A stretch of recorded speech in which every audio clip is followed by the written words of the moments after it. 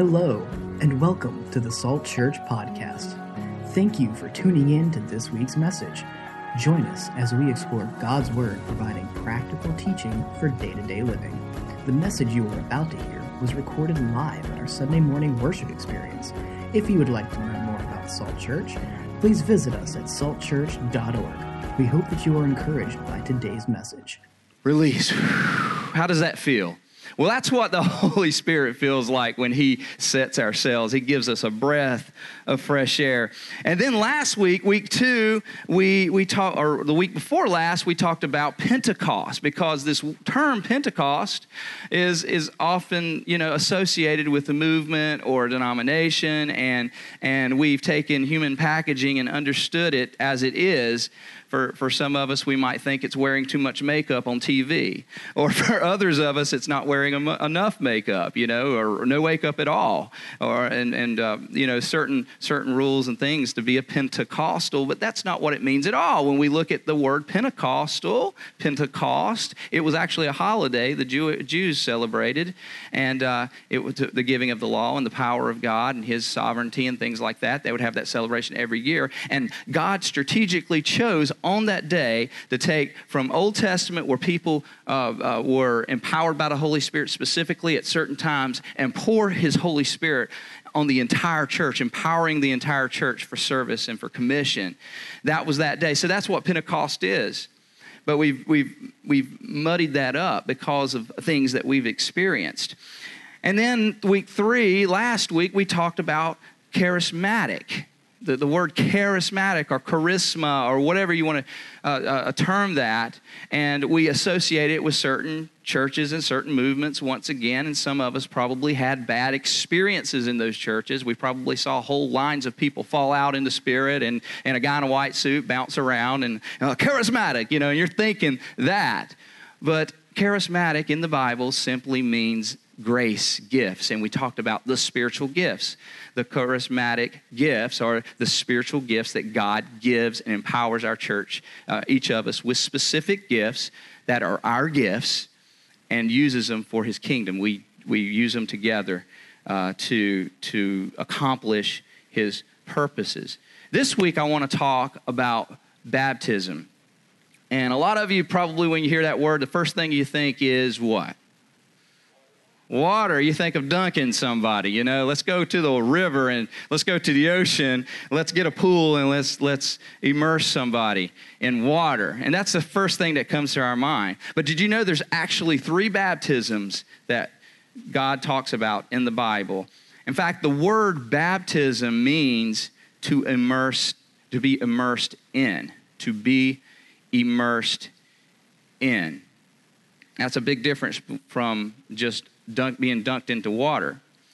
And God talks about, or the Bible talks about, the Word of God talks about 3 different baptisms. The first baptism I want to talk about is being baptized in the body of Christ. Being baptized in the body of Christ. This is the point in which one comes to know God, to know Jesus. Salvation is what we call this. And at the point of salvation, being saved, coming to the knowledge of God, receiving Christ as our Savior, committing to Him, giving our hearts to Him, we are baptized in Christ and in His church. And it's not just, I'm saved now, so I'll attend church once or twice a month, and I'll get my fix, and I'll do my thing, and so I'm a part of the church now. No, it means to be immersed in, to be baptized, to be immersed in the body of Christ, but completely immersed in Christ and together with this church, saying, I'm all in, I'm everything. God, immerse me with my church, immerse me with you. I want to know you. I want to grow deeper. I'm a fully devoted follower of Christ. Your first step is the immersion, salvation, coming into the body of Christ to be as a fully devoted relationship, as a fully devoted relationship with Jesus. 1 Corinthians 12:13 says, for we are all baptized by one Spirit into one body. What does that mean? We are all baptized under one Spirit. Who is Spirit? God is Spirit. We are baptized, we are brought in, we are immersed under God, because there is only one way to Jesus, and that's through the the cross, right? Through God is through Jesus, excuse me. There's one way to God, and that's through Jesus and his cross. And there's no other way, one Spirit. All of us come to God through one Spirit, and we are baptized into one body. And I love how the church is symbolized as a body of believers. We are a body. We are organic. We work together. Last week we talked about spiritual gifts, and God gives us all these different spiritual gifts. I have some that you don't have. You have some that I don't have. And we organically, as a body, work together, and we are baptized. We are immersed in the body of Christ. We are a organism of believers, all churches actually. The broad church, when we are brought in, we are immersed, we are baptized into Christ, into the fellowship, into the church, we are immersed and we are fully in with those who are around us and with us. Amen? Whether they're at a church down the road or a church here. But he also talks about a family of believers. The Bible talks a lot about family. And so there's individual families that, there are individual families. There are individual families of believers. Salt Church is one of those individual families. And the cool thing about a family is when you're baptized into Christ, he brings you into a family of people that help you. You help them. You work together. We're equipped together. The Holy Spirit equips us together to do some amazing things. And the cool thing about a family, if you understand a family, because most of you know what it's like to be a part of a family, there's a blood kin. And even with that blood kin, even if you don't know the person well or you're disassociated with that person in your family, there's some kind of special connection there, right? I had a friend, one of my best friends growing up, that his mother and father divorced when he was very, very young. And his mother was just not a good person. Left the family, left them, had nothing to do with them, only when she needed something. And we would talk about that, like he would talk terrible about her. He's like, yeah, she's not my mom. She's not this. She's not that. But anytime she needed a refrigerator moved around the house or she needed something fixed in the house, he was there. And I said, Troy, why do you do that? He says, well, she may not have been a mother, but she is still my mom. And I can't get rid of that. There's something special about a blood kin. But through Jesus Christ, we have a blood kin with each other. We have a blood kin with the family, and we are immersed into our family. And the cool thing is about being in a family is that you can't get rid of them. When you try to get rid of them, you still can't get rid of them. Listen, if it's a legitimate baptism, immersion into the family of God, you cannot disconnect from that family. There is something special about that. Even if they treat you bad, you're still my family, right?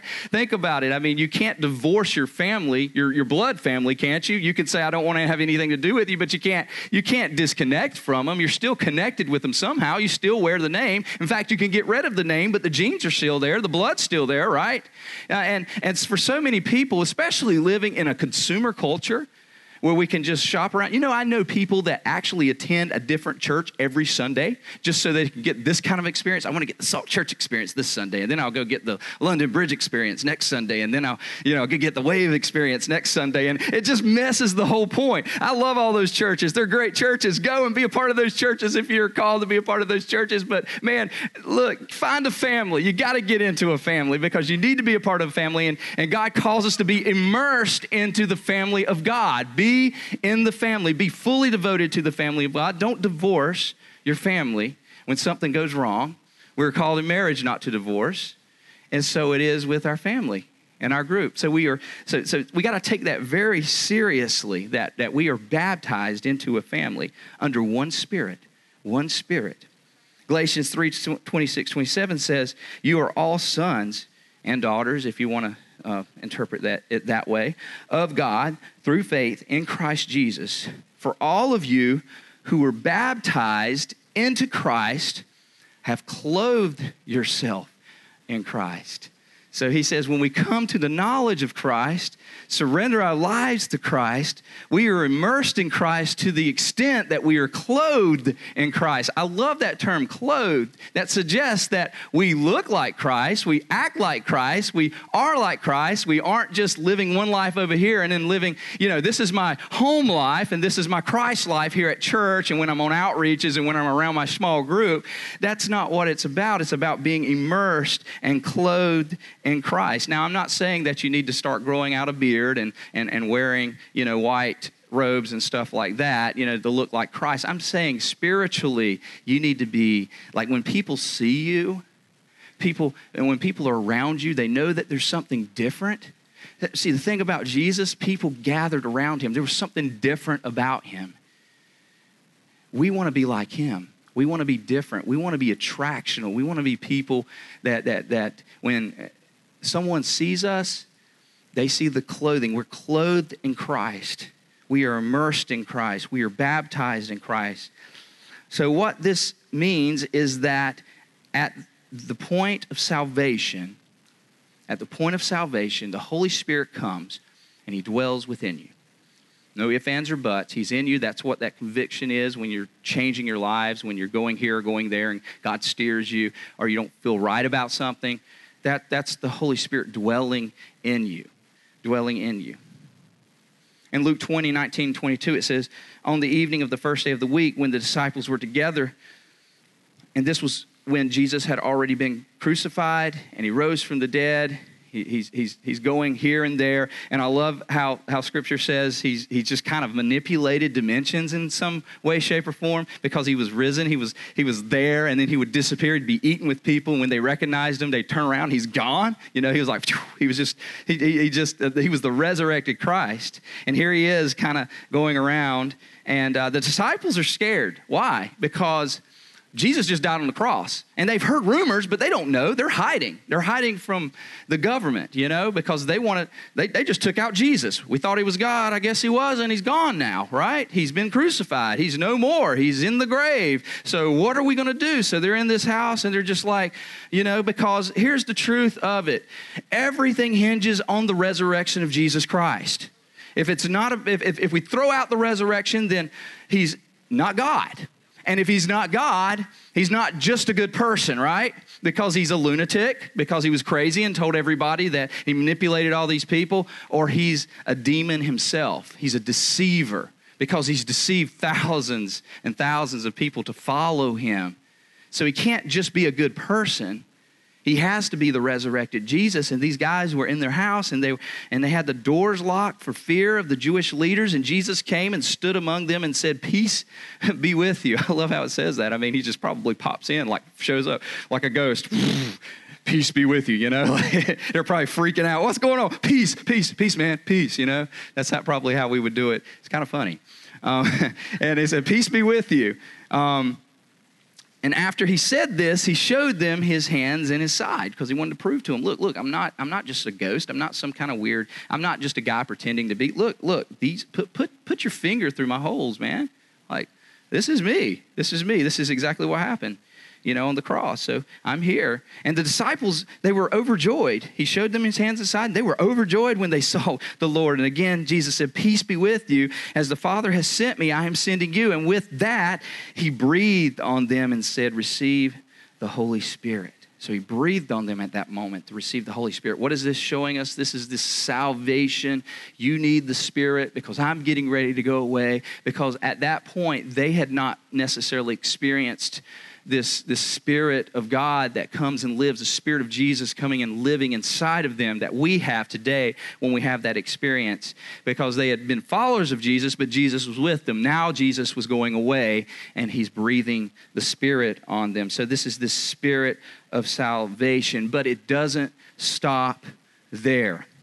In fact, this isn't in your handouts, but in Luke 24:49, it says, "I am going to send you what my Father has promised." And he talked about this over and over again.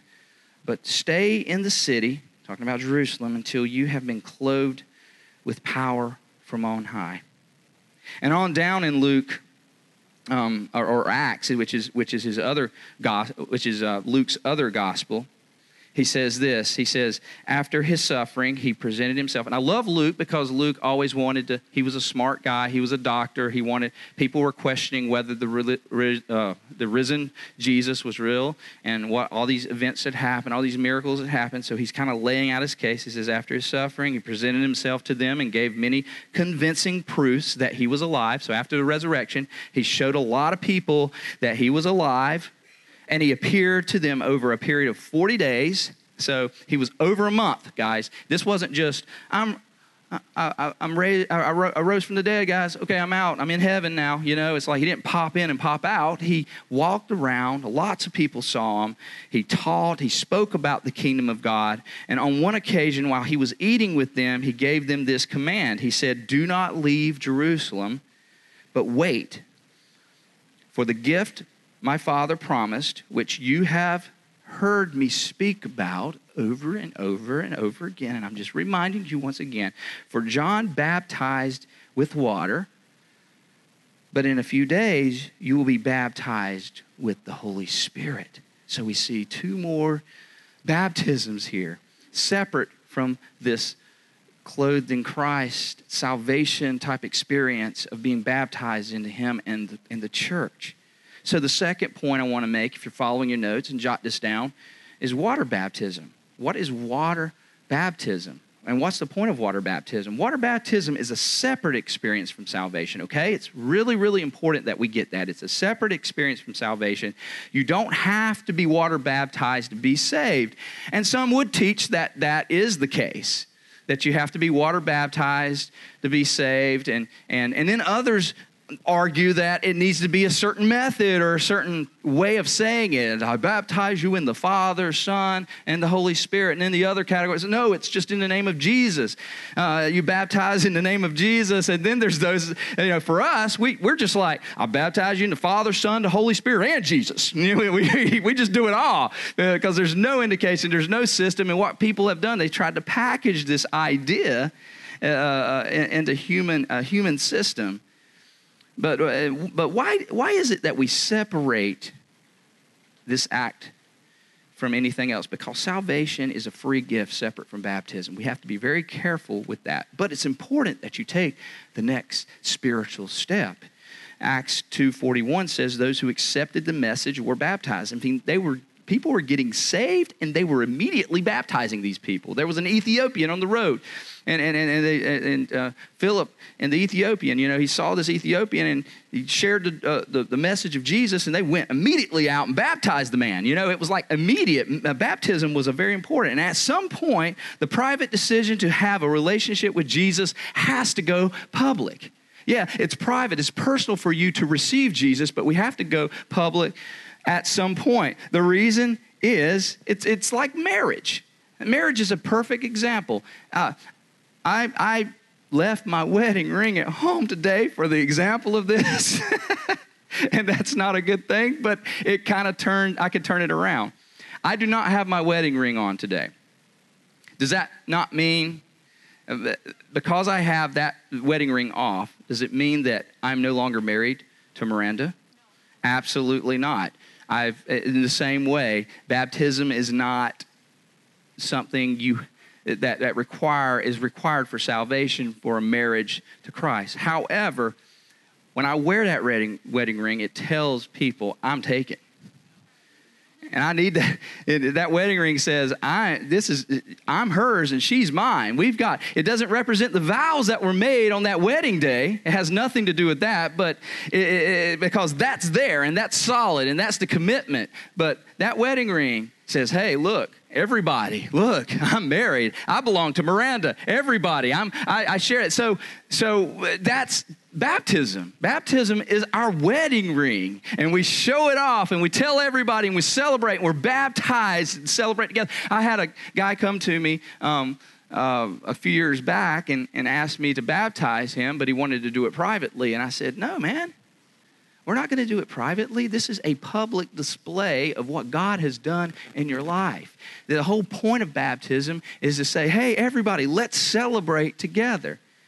And those who accepted his message were baptized, and people saw that. Matthew 10 32, 33 says, whoever acknowledges me before man, I will also acknowledge him before the Father in heaven. But whosoever disowns me before man, I will disown him before the Father in heaven. So let that be a really strong statement, people. Let's be excited about who our Savior is and share our Savior. He says, be open, be public, wear the wedding ring, show it off, tell people about the goodness of Jesus Christ. Amen? Come on, church.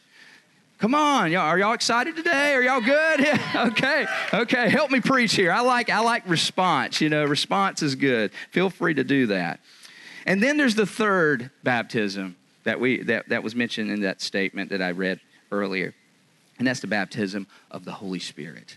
The baptism of the Holy Spirit. Now, remember, the disciples received the Holy Spirit when they were saved, but there is a next step in your spiritual journey where you are immersed in the Holy Spirit. You are baptized in the Holy Spirit. Not the salvation where Holy Spirit comes and dwells in you, but there's an infilling that takes place. And there's a ton of scripture that supports this.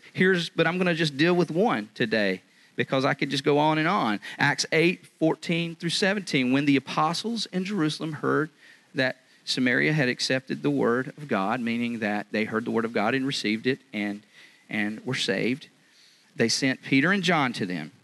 And when they arrived, they prayed for them that they might receive the Holy Spirit, because the Holy Spirit had not yet come upon any of them. What does that mean?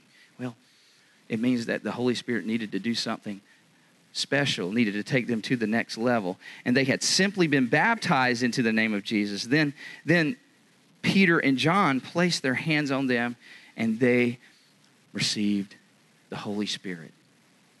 Now, some people might be asking, well, why doesn't God just give it all to me at one time? I mean, why does he do this? Because, again, he wants to make sure that gift that you received when you gave your life to Jesus was completely separate from anything else. He wants you to understand that, but he does have this second work he wants to do in you because he has something to do for you. For you to do, right? That's why you need the Holy Spirit. Salvation has an eternal purpose, but baptism in the Holy Spirit has an earthly purpose. He needs you to be baptized in the Holy Spirit, filled with the Holy Spirit, so that you can do the work that he's called you to do that you could otherwise not do if you didn't have the Holy Spirit empowering you and infilling you. 1 John 5, 7, and 8 says this, for there are three that bear witness in heaven, the Father, the Word. John liked to use the Word in place of Jesus. In the beginning was the Word was with God, the Word was God. And then later he said the Word became flesh and dwelt among us. He's talking about Jesus. So he says the Word and the Holy Spirit. And these three are one. Father, Son, and Holy Spirit, Trinity. And there are three that bear witness on earth. The Spirit, the water, and the blood. And these three agree as one. Spirit, water, and blood. The Spirit being the Holy Spirit, bearing witness, water baptism, and the blood, salvation. All three bear witness. And salvation, water baptism, and the baptism of the Holy Spirit is all part of your spiritual journey. And all of us are on different journeys and in different places, but God wants you to have all these. He wants you to experience all he has so that he can do all you were made to do. And you need that. Everyone is on this journey to experience God and experience what he has for you. Let me just share my journey. Let me just share my journey with you real quick here. I was raised in a Pentecostal church. Pentecostal, and holiness was on the name too. So some of you are thinking, "Oh man, snakes and and buns." Right? No, that wasn't that kind of church. I will just save my church from that. The church I grew up in, but at any rate, there were many different types of churches within that fellowship, and some of them were quite an experience. I'd say the least. Swinging from the chandeliers was an understatement. People were, you'd walk into church, people were dancing around, and things were going on, and it was quite an experience, to say the least. But in a lot of cases, it wasn't very profitable, to be honest, and I was too young to really understand. As I grew up, I was in youth camps, and I remember some of those youth camps, just these kids would, wild things would happen. And a lot of it was legitimate. I'm not saying that the Lord wasn't involved, but there was a lot of it that was packaged in a human kind of package, In fact, they were, speaking in tongues was like the big thing. Everybody needs to speak in tongues, and we emphasize speaking in tongues over and over again. Last week, I talked about some people overemphasize certain gifts and underemphasize others. That's exactly what was happening. It was like, you need to speak in tongues, to the point where we were 5, 6, 7-year-old kids in a camp, and they were trying to tell us how to move our mouths in order to receive the Spirit. I mean, this is how bad it got, right?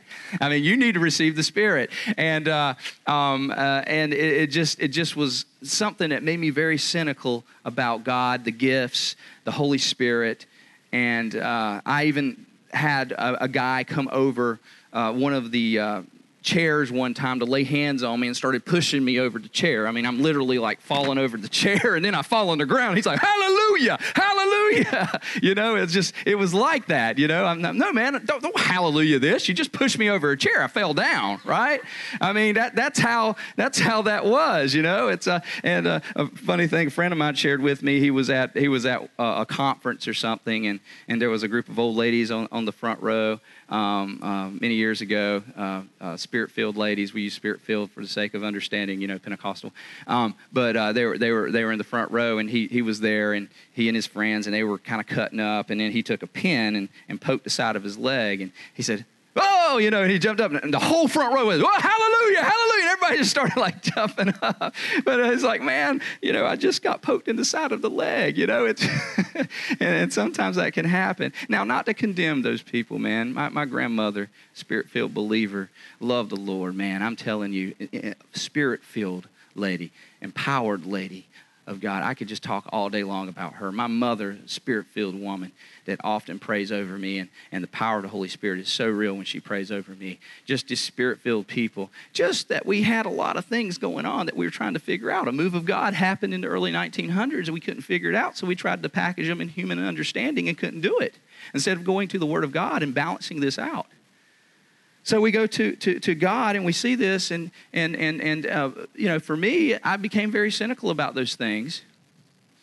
But later on in life, God got a hold of me, and I rededicated my life to the Lord. In fact, I never really had a relationship with God like before, because I just thought, hell scared me, and I went to the front and I gave my life to Christ, because I was scared of hell. It wasn't anything about a relationship with Christ. Anybody told you you're going to hell, you're going to go run into the front, and that's just what happens. But I had an experience with God later on that changed my life. In college, when I was, kind of doing my own thing, God really changed my life, changed my heart. I connected with a group of people, and God just changed my life completely when I completely surrendered, and I was immersed in Christ, and I was immersed in the church, and just changed my life completely. And then the next step came when, still being quite cynical about Pentecostalism and charismatic church, because I've just had so many bad and weird experiences with it, and not God experiences with it, I just was determined that, I'm just going to stay away from that for a while. But I knew that God had more for me, and there was something in me, that said, God wants to empower you to do more for His service. So I noticed, among the believers I was with, that those who were Spirit-filled, not that they were better than anybody else, but it just seemed like they had something. They were happy. They were joyful, Yeah, it was like they weren't the sour Christians, like I was. I was kind of sour and cynical. Maybe it was the teacher in me. I don't know. But I was just, and they had this joy I couldn't explain, and I wanted that. And they said, well, you need to be, received. Well, I'm Pentecostal. I know all that stuff, and that's just not for me. But God kept pulling me towards that. And then one day in my home, before God, obviously people praying for me, my mother praying for me, and everybody to receive this gift. I said, God, if this is the real deal, let's do it. And I opened myself up to God, and this fire poured over me. It was like a fire, literally like the Acts 2 moment, this flood of joy that overfilled my heart. And it excited me and it empowered me for ministry. It wasn't that I was any different than I was before as far as my Christian life and my walk and my faith, but there was something different when I came out of that room. When I came out of that room filled with the Holy Spirit, I began to speak in other tongues. I began to worship Him. I began to praise Him. I began to do, it was just something special happened at that moment. And God did and empowered me for service. And when I walked out of that room, I'm like, life is different now. Everything's different now. It's almost as if God placed glasses. What do you call those things? Glasses over my eyes, and I saw the world differently. Everything was different. Now, I know for some of you, this is kind of, okay, wow, yeah. This is some of you are still like, I don't know about that. You just use the tongues thing, there. And some of you are like, whew. But the question is, do we overemphasize or underemphasize any of the gifts? Absolutely not. We want everything that God wants for us. In fact, Dwight L. Moody, a lot of people don't know this, but he had this similar experience in his life. He had these ladies that were in his church. And if you know anything about D.L. Moody, back in the late, he's the greatest evangelist of the late 1800s. It just hundreds and thousands of people got saved under him. He was Billy Graham of that age. Many ministries, and we've even got schools and Bible colleges and all kinds of things that are still operating today through his ministry. Just an amazing man of God. But he had these ladies in his church that would come every week, and they'd be praying for him. Just praying for him. And he asked him one day, he said, why are you praying for me? Shouldn't you be praying for the unsaved? He says, well, we want to pray that you receive the Holy Spirit. And he's like, I have the Holy Spirit. Don't you see this church? Don't you see the ministries that are going out? I preach and teach every day. People are getting saved, and they're telling me that I need to receive the Holy Spirit. But it intrigued him. He began to pray about it, pray with God about it, begin to seek it, and begin to understand it better. And then he explained that one day while he was visiting New York City, he was going down the streets and something overwhelmed him. It was a flood of joy, an empowerment that he had never felt before in his Christian life. It was so heavy on him. He ran to his friend's house that was on one of the streets, went into a room, locked himself in there, and he was so overwhelmed with joy. He was overflowing with the Spirit of God. He could not restrain himself. And he said this, it was filling my soul with such joy that at last I had to ask God to withhold his hand lest I die on the spot from very joy, from that very joy. I don't know about you, but I kind of want that, right? Amen. And he wants to do that for you. It's a joy. It's an overflowing joy. Now, I'm not here saying that there's any kind of system to it. I want to be careful how we handle it, but it's there for you. It's biblical, and he wants you to be filled with the Holy Spirit. Ephesians 5:18 says, do not get drunk on wine, which leads to debauchery. Instead, be filled with the Spirit. Be filled with the Spirit. Hey, you want to get a good fix? be filled with the Spirit. Amen. If you've ever experienced anything, substance abuse or anything like that, and you get fixes on that, I'm telling you this right here, there is no equivalent to being filled with the Holy Spirit. Do not be drunk with wine. Do not be strung out on drugs. Do not be any of that. You really need to be filled with the Spirit. Being filled with the Spirit. And here's just a few things I want to say about being filled with the Spirit. Hopefully this will help you, just some practical advice so that you can open up your life and open up your heart to more of this. And I get it. Some of you are probably from other, we're a non-denominational church, we're interdenominational church, and there's a lot of people from different walks of life, different understandings about it. So I get it. This night, you might not be ready for this. But I challenge you to consider it, to go to the Word of God, to review everything I've said, and to explore it. So first of all, you've got to remove all barriers. Number one, if you want to jot that down, remove all barriers. Be open to it. But first of all, you have to have, and this is not for the non-believer, this is for the believer, you have to have that free gift. That free gift. You have to allow God to cleanse you of your sin so that you can make room for Him to come in.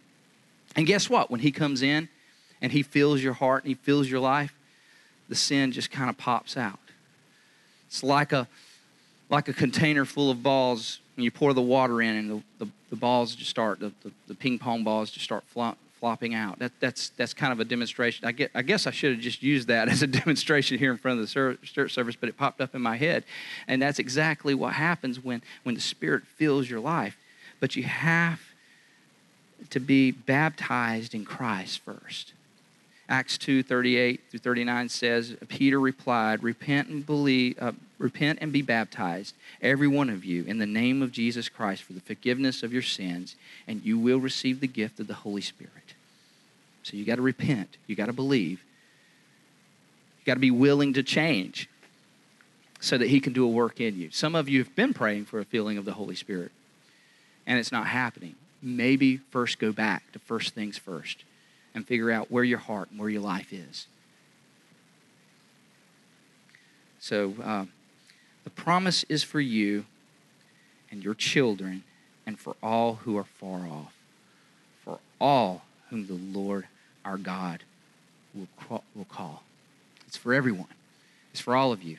So we need to remove our misconceptions, the human packaging that has been involved with the things of the Holy Spirit. Number two, request the gift of the Holy Spirit. Just like salvation, it's something that we ask for. It's available to all of us. Luke 11:13, if you then, though you are evil, know how to give good gifts to your children, how much more will your Father in heaven give the Holy Spirit to those who ask Him? It's available for you. You just have to ask Him. Don't be afraid. He's got something for you. Ask Him. And then number three, receive Him by faith. You have to it requires a leap of faith. It requires a step of faith, stepping deeper in the water. I love how the prophet Ezekiel puts it. He's talking about going ankle high and waist high. Read this with me, if you'll follow me here. As the man went eastward with a measuring line in his hand, he measured off 1,000 cubits and then led me through water that was ankle deep. Ankle deep. He measured off another 1,000 cubits and led me through water that was knee deep. And then he measured off another 1,000 and led me through water that was up to the waist. And then he measured off another 1,000, but now it was a river that I could not cross because the water had risen and was so deep, it was deep enough to swim, and the river that no one could cross. And he goes on in that scripture to talk about, but that river that was so deep that no one could cross, it ran to it was flowing and it teemed with life. It was teeming with life. It brought life to an environment. It brought crops. It brought plant life. It brought trees. It brought animals. It brought all those things. That's where God wants you to go. And we need to step out in the river. And you hear those songs about the river, you know, let me just give you some understanding of what that really means, because, you know, unchurched people or people who haven't been a part of church, what are you talking about, dancing in the river? Let me tell you about the river that God has for you. There is an ankle deep river. And he's asking us, okay, come on, experience me a little bit of faith. Come on, just a little bit of faith walk. Come on down a little bit more. Come on down, ankle deep. Now we're going up to waist deep. Let's go waist deep. And he's calling us on our spiritual journey to go further and further and further, but he wants us to experience it all. He says, you've got to release it to me. You've got to let go. You're trying to stay grounded in this area, but you're not allowing me to do the things I want to do in your life. So we stay on ankle deep and we kind of tiptoe around. I don't know, God. I don't quite trust you. I don't have enough faith. I don't know if I can do this. God's like, come on, because there's a river teeming with life on the other side. Amen. He's got something for you, and he's asking you to begin to take those steps of faith. The Holy Spirit has something for you. He's calling you. Problem is, we don't want to lose touch with our old life, the things that draw us back to here.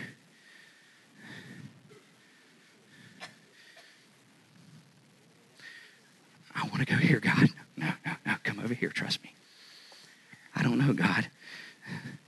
You're telling me to downsize my house and start living so that I can serve others. No, I can't do that. I can't do that. I don't know, God. You know, you've got a ministry here for me, but, you know, oh, man, there's waves over in Puerto Rico. I want to spend like 5 months over there, but there's people over here you're calling me to, you know. But that's so, God, trust me, because it's teeming with life. It's teeming with life. I don't know, God, you're calling me to move? You're calling me to move? I've been here my entire life. My family's here. I'm comfortable. I've got a great job. I've got everything I want. You're calling me to move to somewhere I don't want to move, and I don't even know if I'm not even comfortable with the area. I don't want to. It's teeming with life. If you just listen to me, God's possibly calling you to make a big change in your life, and you're not willing to do it.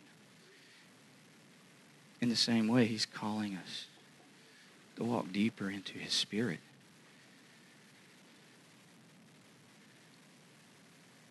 So that you can do this, my final point, relate to him daily. So that you can relate to him daily. Because you need an intimate relationship with the Holy Spirit. An intimate relationship with the Holy Spirit. 2 Corinthians 13:14 in the Message says this. I love how the Message puts this, kind of condenses it down for easy understanding. The amazing grace of the Master, Jesus Christ, the extravagant love of God, the intimate friendship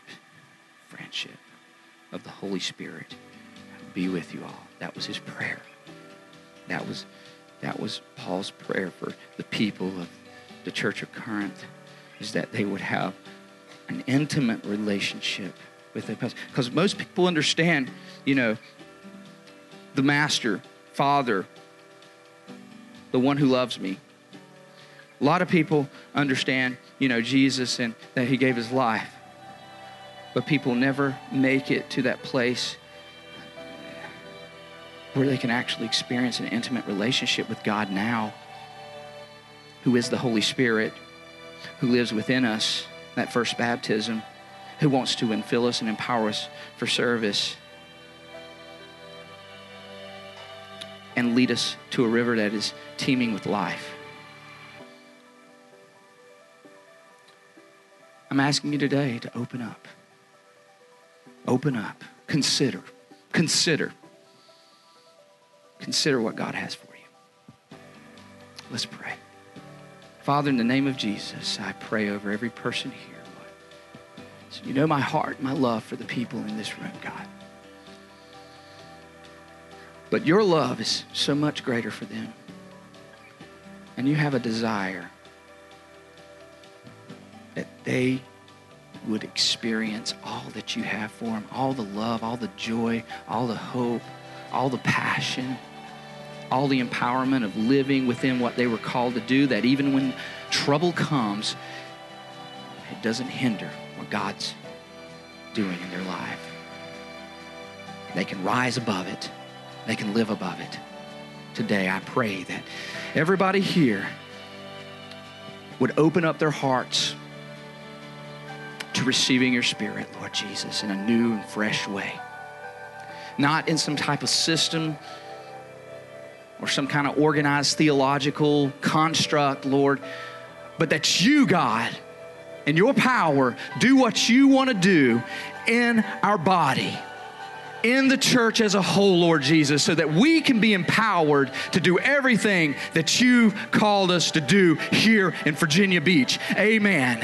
And we receive your Spirit now, Lord Jesus. In faith, we walk into the light of your Holy Spirit. Give us everything that we need. Strengthen and empower our spiritual gifts for your service, Lord, so that we can be effective and demonstrate your presence through us, your body, through miracles, signs, wonders, in the name of Jesus Christ, our Savior. And if there is one here that does not know you, God, we do not want to leave this out. May they come to know you today. Because there's a journey ahead of them that they're going to experience that will change everything, that will change eternity. So help them see that, Holy Spirit. If that's you today, I want you to just pray. I'm not going to embarrass you. I'm not going to ask you to come up to the stage. We're not going to do a big hand clap because we do believe it's a private decision.